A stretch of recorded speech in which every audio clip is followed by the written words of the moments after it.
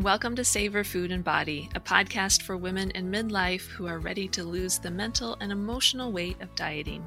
I'm your host, Amanda Bullitt, an undieting dietitian and certified intuitive eating counselor. Join me as I talk with other experts in the fields of intuitive eating, women's health, body image, and so much more. You'll also hear stories of women just like you who have learned to undiet their lives and fully embrace wellness without obsession. Let's get started. Hey there, welcome to this week's live. Today I want to dive into a one-word practice that will help intuitive eating for you immensely in midlife. And actually, I gave it away a little bit. And that one word is practice. So I have this conversation with clients all the time. And in fact, I was just recording an episode for the podcast with Jenna Holstein, and that will air next week. And we were talking about how practices of both intuitive eating, meditation, mindfulness can really up-level your whole experience with intuitive eating. And I would add up-level your whole experience with midlife, period. So to kind of lead into this, I see midlife as an unraveling time period. So that's why I like to use the term undiet, because to me, undieting and unraveling are kind of one and the same. And if you think about it from a physiological standpoint, once we hit 40, our body starts doing a whole bunch of different things, crazy things, and we may interpret it as that we're just not used to compared to, say, our 20, 25 years of being in, especially for women, in a perimenopause state, it's called. So when we're regularly having periods, things are pretty consistent, skin is consistent, weight is consistent, mood is consistent, and then we hit 40, and sometimes it can feel like you just hit this brick wall. You're like, what the F? What happened? Literally overnight sometimes. And so that's kind of just a physiological example of how you can be experiencing this unraveling to where things are really starting to shake up in your life and you're having to adjust to some new ways that your body is showing up. And one of those being weight changes. So weight changes is a common hallmark effect of moving into perimenopause and on into menopause. And this sets us up for a particularly vulnerable time when we might be interested in engaging more in dieting. And dieting creates this mindset of black and white, good or bad, healthy, unhealthy. If you've been on diets off and on over the decades, you know exactly what I'm talking about here.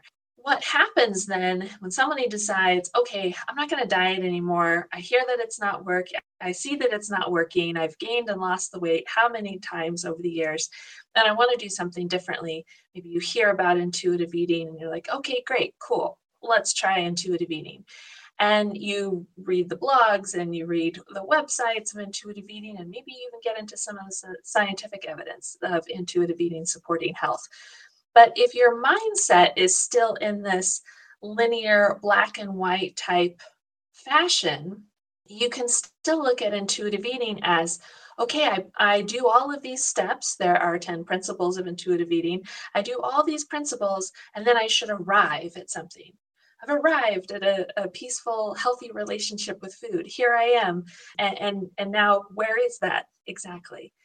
And intuitive eating doesn't work that way, especially in midlife, because we have this roller coaster that we're going through, as Dr. Jen Salop-Huber calls it, the hormone soup that we're swimming in.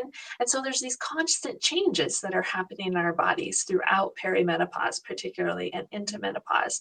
So we have to be able to flex and move with how we are noticing our hunger, how we are noticing our satisfaction, how we are noticing our emotional connection to food, and how we're dealing with our emotions and the emotional roller coaster of midlife, period. How are we coping with our emotions with kindness, as the principle of intuitive eating says?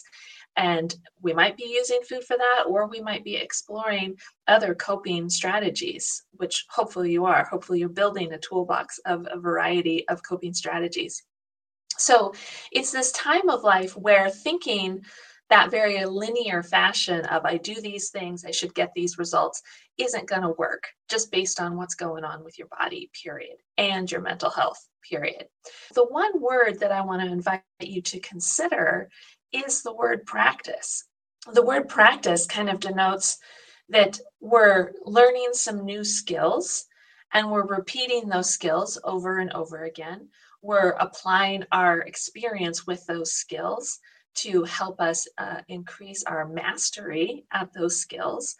And it's no different than a musician, an athlete, an actor, an artist, a chef, saying that they're practicing their craft. There's also a reason we call it practicing medicine.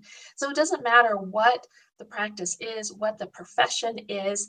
The idea that we're practicing is that we never stop learning. We never stop learning the new skills. In the case of intuitive eating and midlife, we never stop learning to check in with our bodies. We never stop learning, being curious about, oh, well, I didn't have that symptom last week. This is new. What do I do with this when it comes to those perimenopause symptoms? So this idea of practice, in my mind, it kind of forces, in a gentle way, the self-compassion foundation that is so necessary with intuitive eating. It opens you up to this mindset of compassionate curiosity instead of fighting with, well, I'm doing these steps. Why isn't it happening the way I was told it should happen? And so the word practice helps move us away from that very linear mindset of thinking and into embracing and witnessing what is here today. What is my hunger like today? What might be satisfying for me today? And what is my fullness level like today? And that's going to be different from day to day. And so when we use this word practice, we can focus more on building that skill set, which, by the way, as you build those skills, you're never going to lose them. As you practice them, you continue to get better at them. So perimenopause, midlife is a brilliant time to do this practice, to honor your health in this way, because you're constantly going to be challenged with new scenarios of which to up-level your practice of the skills of intuitive eating, of the skills of self-compassion, compassionate curiosity, and mindfulness. So that as you then move into menopause, post-menopause, and even onto later years in your life, you won't get as derailed by what life throws at you and then be forced to maybe resort back to some old behaviors with food, with exercise, and be able to stay more in touch with your body as those seasons of life move on through and the challenges of life move on through. So practice is just a really fundamental word to really help you ease into intuitive eating, reduce any self-judgment about your intuitive eating experience. Like, am I doing it right? Am I doing it wrong? And open up this idea that you don't have to work at things in a linear fashion. In fact, it's not going to work that way, that life is beautifully messy and complicated. The black and white thinking is so tied to diet culture, in that if you do this in a specific way, you will get this result. And life doesn't work that way. So the more that you can hinge your experience with intuitive eating on it being a practice, cultivating a practice of intuitive eating, the more that you're going to reduce that shame, that questioning, am I doing it right? The perfectionist mindset that is so entwined into diet culture, and which you've probably been a part of for many years. So this is probably the biggest mindset shift that comes with intuitive eating.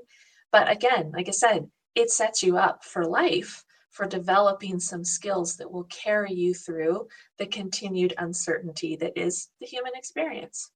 So again, you can learn more about this in my podcast episode, my interview with Jenna Holstein next week on the Savor Food and Body podcast. And we're going to be talking about it more specifically in regards to a couple of the books that she's written.